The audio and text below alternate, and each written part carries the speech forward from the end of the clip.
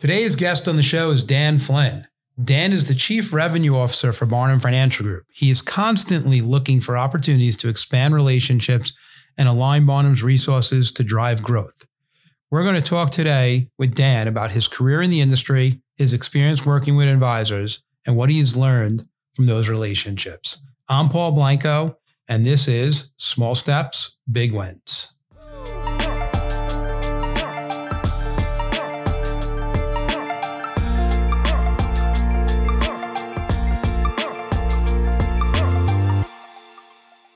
All right, Dan Flynn, welcome to the show, bud. I'm so happy to have you here in the flesh in Shelton, Connecticut.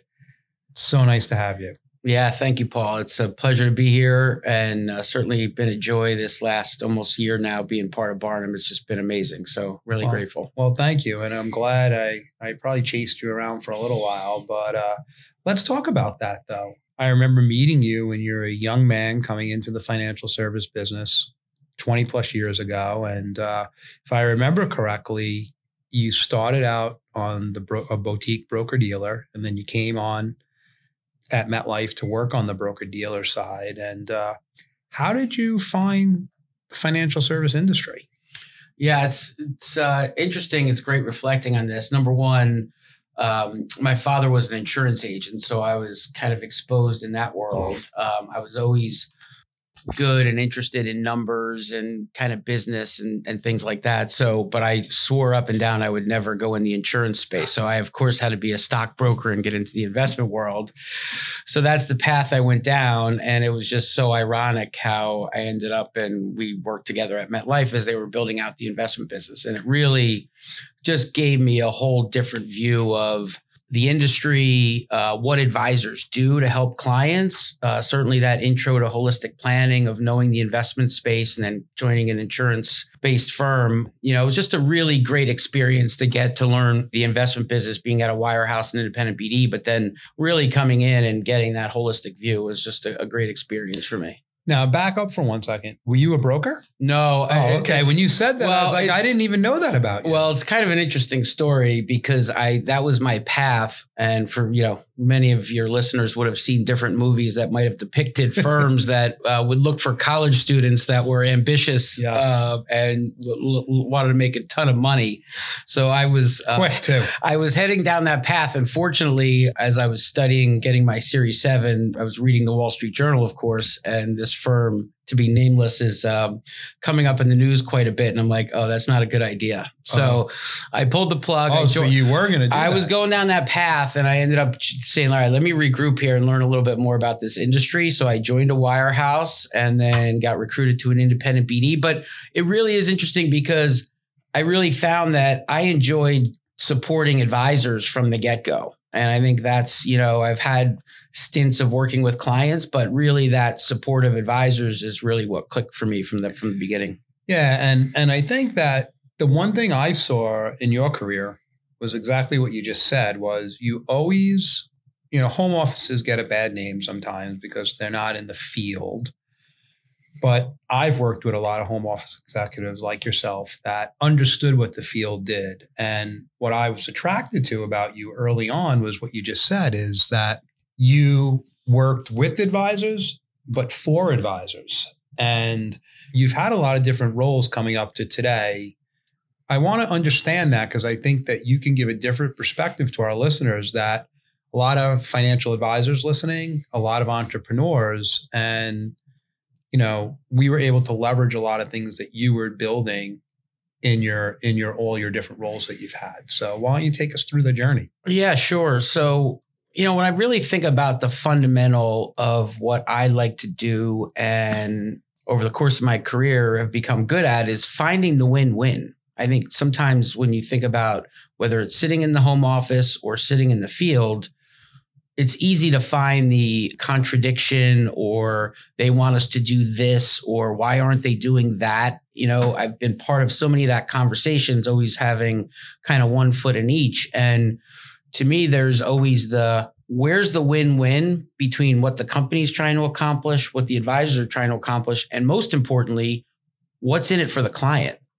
And so I just feel like that's enabled me, my affinity for advisors, my appreciation for what they do, my ability to build relationships with them and get to understand what makes them tick, and then be able to, find ways that intersects with what's good for, the company or aligns to the strategy or whatever it is. So that's, as you know, I came into MetLife at a time where our CEO was, focused on how do we get into the wealth management business. So that was opportune time. And so again, I think that ability to come in and connect with those advisors that were playing in that space and see what the obstacles were, and then be able to influence and work within the, confines of the kind of corporate space to be able to make progress. And I think that's what, over time you build that credibility, right? Of like, okay, I'm listening to you, I'm an advocate, but it's also got to be balanced, as you know. It can't just be, give everybody everything they want, but it's about back to finding that win-win.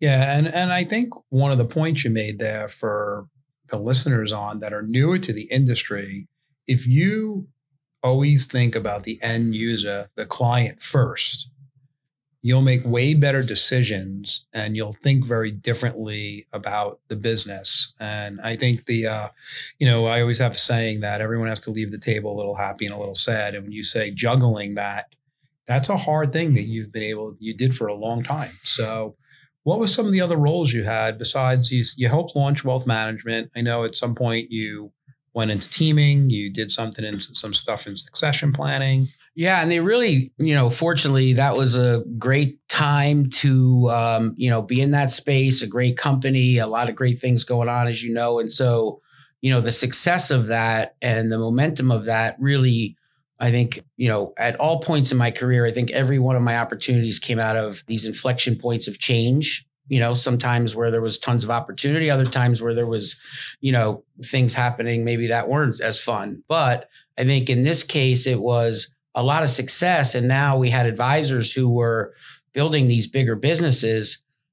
They didn't have any business acumen or practice management expertise. And that became a big, risk, if you will, but also, again, a lot of upside in that. So that really had me, again, get more of that affinity. It was like I was moving from, I was, wealth management, portfolio management, the numbers, the spreadsheets, then getting into, holistic planning. But then it really got to, man, if we can help advisors build better businesses, then what's the impact of that to the end client, to those advisors, to their staff, to the company? And I think it's really interesting. I think the word entrepreneur gets thrown around a lot, and there's a lot of financial advisors that are entrepreneurial. But I think that if they can make this shift from being a financial advisor to running a business, is how their clients benefit and they benefit dramatically. And I think you did a good job of putting some of that stuff in there. So if you're sitting here now looking backwards, what are 3 or 4 of the main things that a financial advisor would want to see them do? And maybe it's different today because you have a different perspective than you did, 15 years ago. But what are some of those things that they would have to do to take it to the next level? Yeah, I think it really gets down to that fundamental recognizing and creating time and space to work on the business as well as in the business. And, and I see this when leading teams or, anywhere in anyone's career progression. It's kind of the adage, what got you here won't get you there.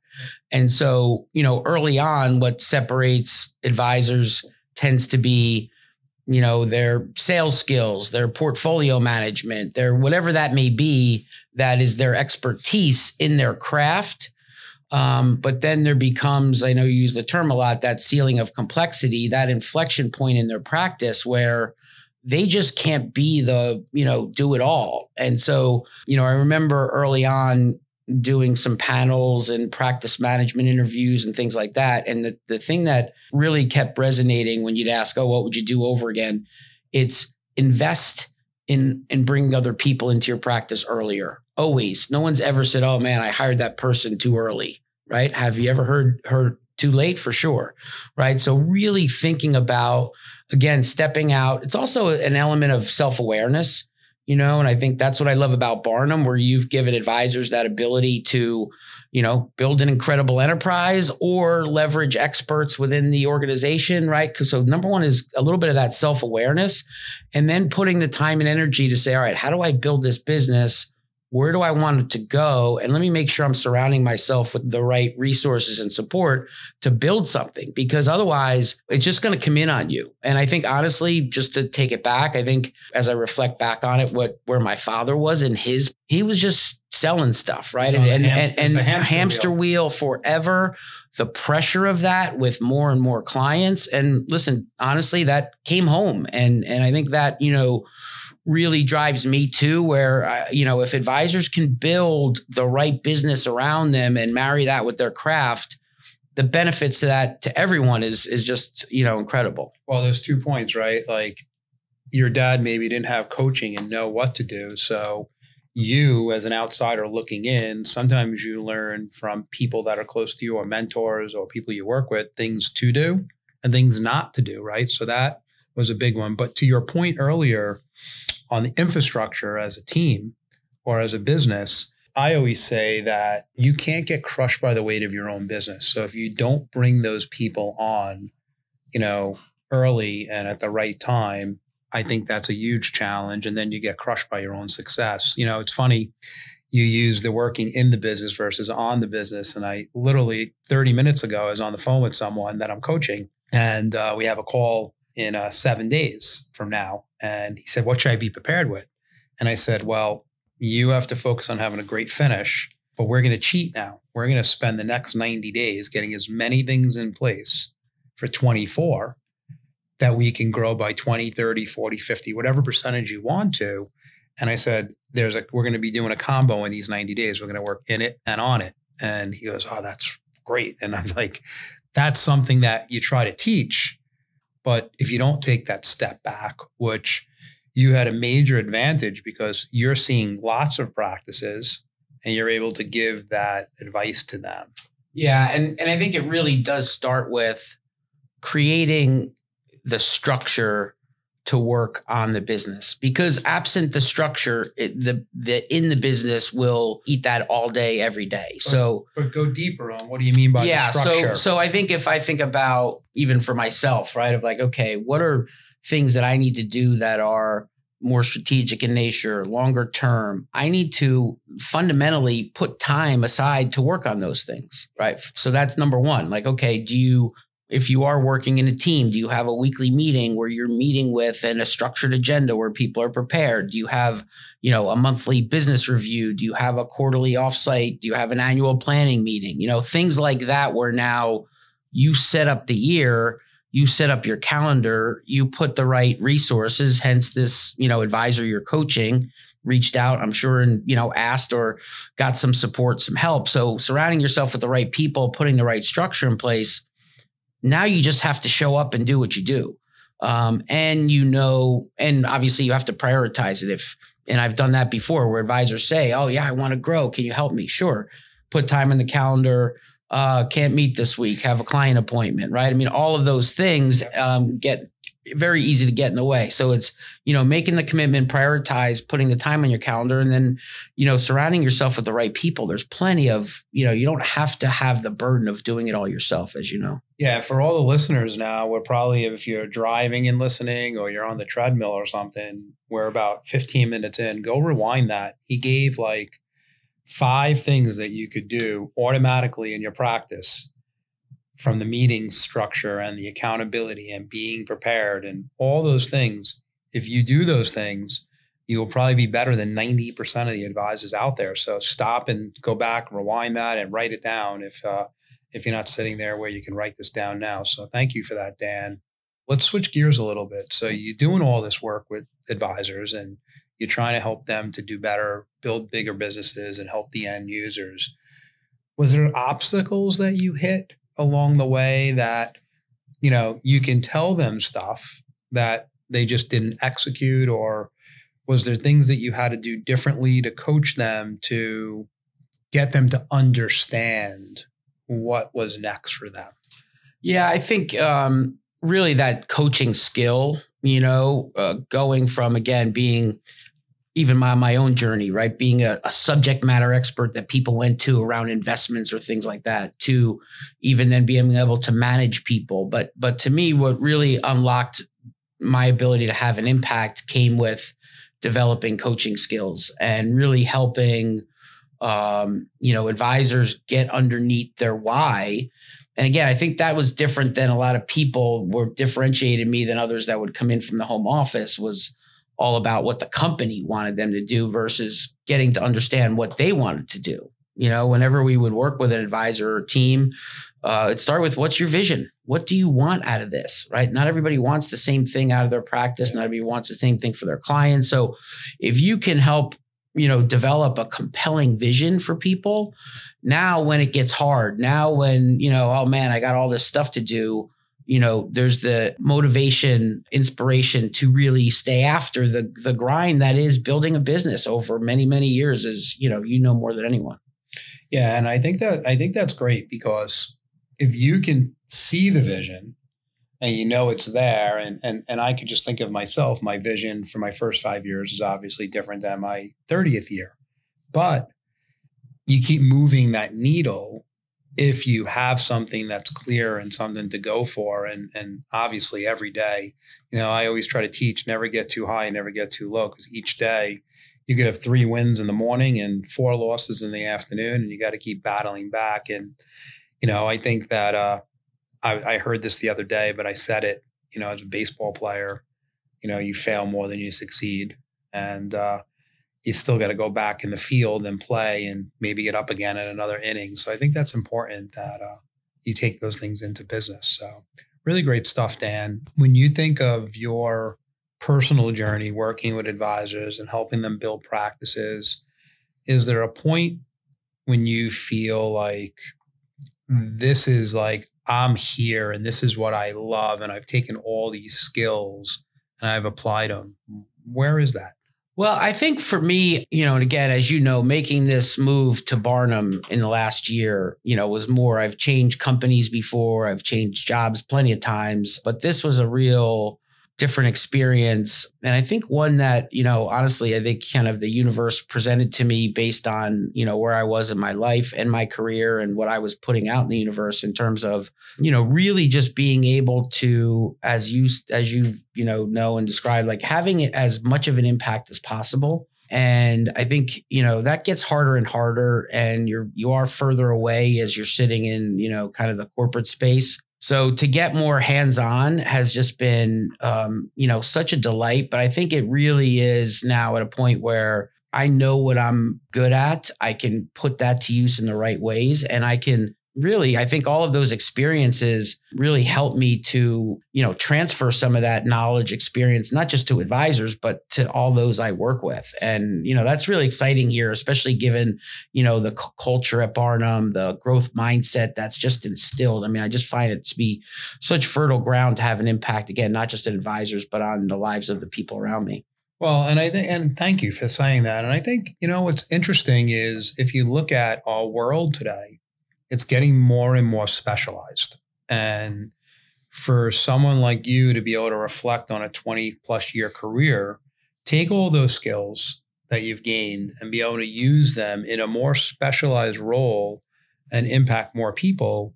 That's kind of why we do this. And I think it's interesting. I was really glad what you said earlier, because you are further removed when you're in the home office, but you're still thinking about the end user, meaning the client. And now you have a bigger impact on that. And I think that makes it really more fun and more impactful for you to do that in your career. Yeah. And I do think too, there's the entrepreneurial culture and spirit. I'm pretty passionate about this industry, and I'm also get excited about where it's going and, different strategies and things like that. And I think the ability for us here at Barnum, and again, when you talk about bringing my experiences and skills, it's like, okay, where can I have the most impact? Well, certainly, this being more entrepreneurial, but it's also alignment to the vision and how you see things and where advisors are heading, and this ability to really, be holistic with clients, bring all these different specializations and talent to the table to serve clients in a way that I think is inevitable for all advisors, and I think there's a lot of advisors that get complacent with whatever it is they do day in and day out, and they're not really dialed into how the client's needs and demands are changing over time. And I think that's one that's, to me, exciting. It's like, I enjoy the grind. I don't see any time I'm not looking to like kick back. I like grinding it out on hard stuff. And to me, this setting this firm up for the next level and the future and being ahead of staying ahead of where everybody else is. That's to me what gets me fired up and has me excited about this opportunity. Well, that's really amazing. And you took me right where I was going next. I was going to go to the industry. So what do you see the industry going? And what do you think, if I'm a new advisor coming in today, or I'm a veteran, what am I looking ahead at?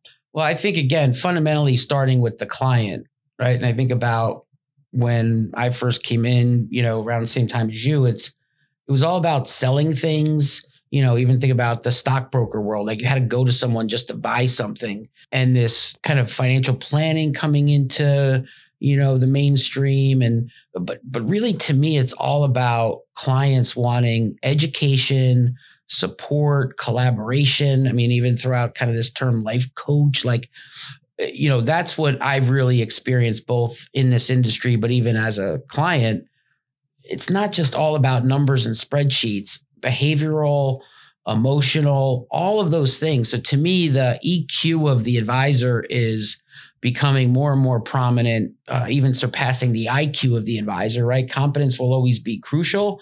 But I do think, fundamentally, you're going to have two things. One is the demands and needs of the client in terms of, that emotional connection and trust. And number two, their expectations in terms of service and experience, right? Which has technology become more and more and more prominent in an advisor practice. You've got to be able to deliver good experiences. So to me, those are the two things that are going to drive everything. And I think advisors that set themselves up, again, with a planning approach, with getting to understand the clients better, with being able to either directly as part of their practice or as, resources they can marshal to solve as many needs, if not all needs possible. Those are the people that are going to come out on top. Yeah, I it's interesting. I want to dig in a little on technology. I always say you have to be digitally enabled, advisor assisted, because I don't think all clients, maybe 4 or 5% of our industry will be able to buy, online or through some distribution channel that's not face-to-face or digitally enabled, advisor assisted. But there's a buzzword that goes around forever when you think of technology. It's scale. And how have you seen that impacting some of the stuff you're doing and the coaching that you're doing? And, what have you seen through the years with that? Yeah, I think that's one of the reasons and value I can bring to Barnum of appreciating the culture, maintaining the entrepreneurial spirit, the, speed to execution, but also bringing scale, given, how much this business is growing, given the vision we have for the business. And so to me, scale is critical in any business, but it's also the balance of scale playing the wrong role and therefore, minimizing whatever that may be, client experience, culture, right? It can certainly come in way too much on the other side. So I think if advisors think about scaling your practice, one of the things fundamentally I know you subscribe to is kind of the concept of unique ability. So it goes back to that self-awareness. And the more you can have people playing in their unique ability and doing that as often as possible, that in itself is an element of scale, right? So meaning surrounding yourself with people that complement your skill sets. Number two, operating a business, whether you're one advisor, a team of 10, a larger firm, whatever it is, you have to have repeatable processes. And the more that those are automated and digitally enabled, which also allows you to leverage data to make improvements and make decisions and make investments. Again, to me, now you're getting into that, top 1 percentile, right? Versus just the advisor who comes in and manages money and, does that pretty good. Yeah. So to me, that's the definition of scale at an advisor level for sure. Well, and I think that, it's a lot of talk out there in the industry, but the advisors have to take the time to gain those skill sets, to embrace the technology and then build on it and go. Scale is a big buzzword and it's been for a while, but there's one that, is much newer. I love when you talk about data, right? But I think that how do you think I like to use the word curious. And I think if advisors stay really curious and if they don't, then they're not digging deeper, right? And data helps you do that. You talked about, their emotional IQ, but that word curious, do you see advisors staying that way or do you see advisors just like, I got to just drive through this? So talk about that. Yeah, it's like if you were to actually, now that I think about it, if you could put together like, this profile of what really separates, right? And I think to me, the opposite of curious is complacent. Fair. And I see advisors that, they just live for complacency, right? I mean, it's, and I guess it also does go back to starting with self-awareness and vision, because I show up with many advisors and they're not looking to change much and they're not looking to work harder, right? But back to the title here, right? Small steps, big win. If you can, back to coaching too, like, hey, what if we can tweak this and give you a little bit more time in your day? What if we could do this? Yep. So that's part of it too. I feel like coaching can help advisors be curious because many of them are either,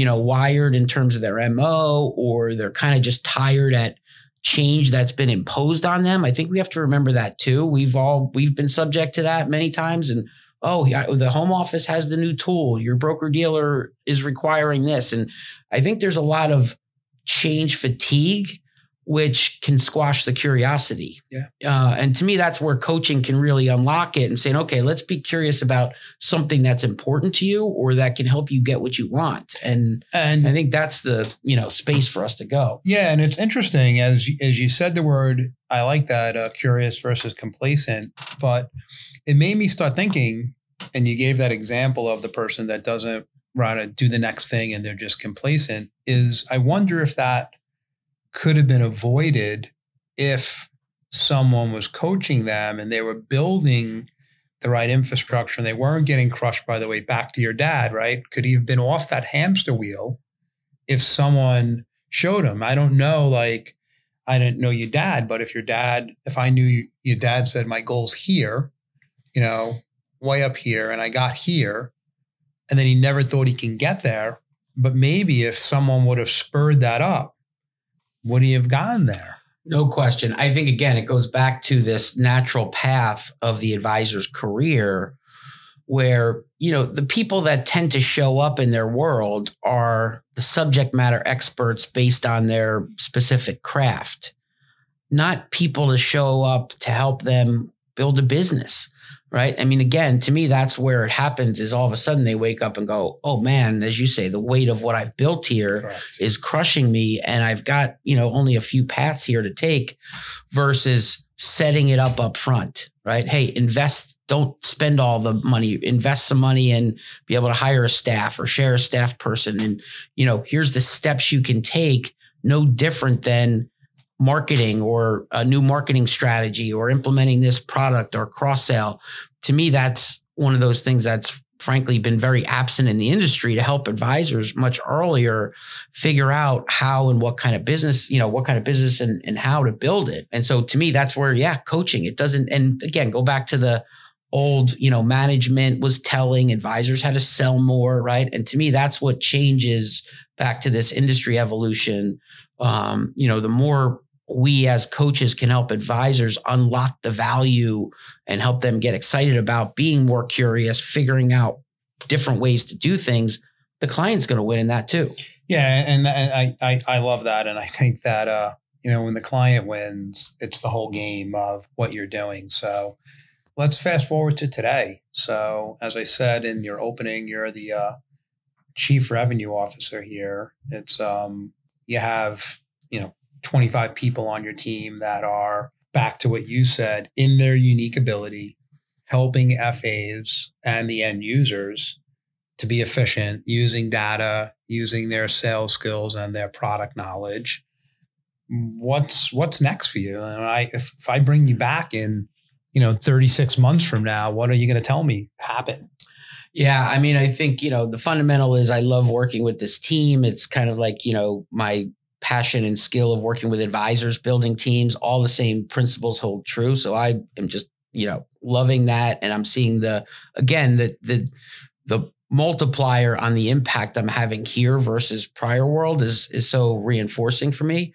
But then I think it goes beyond that. And I really love the strategic thinking aspect of this business. It's always been, part of my career, being on the forefront of change and where are those opportunities and being able to sit around the table. But again, to be here and be able to bring that to the forefront much quicker, much more receptivity and transparent and challenging thinking, but then execute faster. So I'm excited now that I've got kind of this year under my belt of, almost look at this as like a financial planning process. Like, okay, I got the discovery, feel pretty good knowing where I am, where things are going, where I can add value. And to me now it's, all right, what big things can we bring to the table and continue to innovate at Barnum on this fertile ground that just, again, changes the industry, puts us further and further ahead of the competition. I think honestly, the hard part for me is trying to figure out how to narrow down the focus. I mean, my wheels are turning, man. I feel like I'm in this place. I just see opportunity all over the place. It's how do we harness that and really get on the, the road. And I do think there's elements of, taking this, understanding the industry and how do we solve industry problems in a bigger way. Yeah. And give back to them. Yeah. And I'll give you a tip. The way you're going to solve this is small steps equals big wins. Love it. Stacking them, baby. That's it. Stack them up. And so listen, Dan, thank you so much for being on the show today. I picked up like 5 things here. If you're listening, go back and like re-listen because there's a lot of nuggets there that you gave us. It's always been a pleasure to work with you, but now work with you day to day. It's such a joy for me. And just watching you grow has been really, really fun. So thank you. Yeah, same here. It's a pleasure. I just, as you always say, we're just getting started. And I think at this stage of my career, I love the fact that I'm out of my comfort zone. I'm being challenged every day and surrounded by just amazing people with just so much opportunity. It's incredible. So thank you. Well, small steps, big wins. If you love the show today, make sure you share it with some friends and give us some reviews on Apple or Spotify, wherever you're listening to it, or YouTube. And Dan, I appreciate you being on the show again. Thank you. Thanks, everybody. Thank you for listening to Small Steps, Big Wins. Please rate, review, and subscribe on Apple Podcasts, Spotify, or wherever you listen to your podcasts. All opinions expressed by the program participants are solely their current opinions and do not reflect the opinions their respective parent companies or affiliates or the companies with which the program participants are affiliated. Investments or strategies mentioned in this program may not be suitable for you, and you should make your own independent decision regarding them. This material does not take into account your particular investment objectives, financial situation, or needs, and is not intended as recommendations appropriate for you. You should strongly consider seeking advice from your own investment advisor. Securities and investment advisory services offered through qualified registered representatives of MML Investor Services, LLC. Member SIPC, 6 Corporate Drive, Shelton, Connecticut, 06484, telephone number 203-513-6000.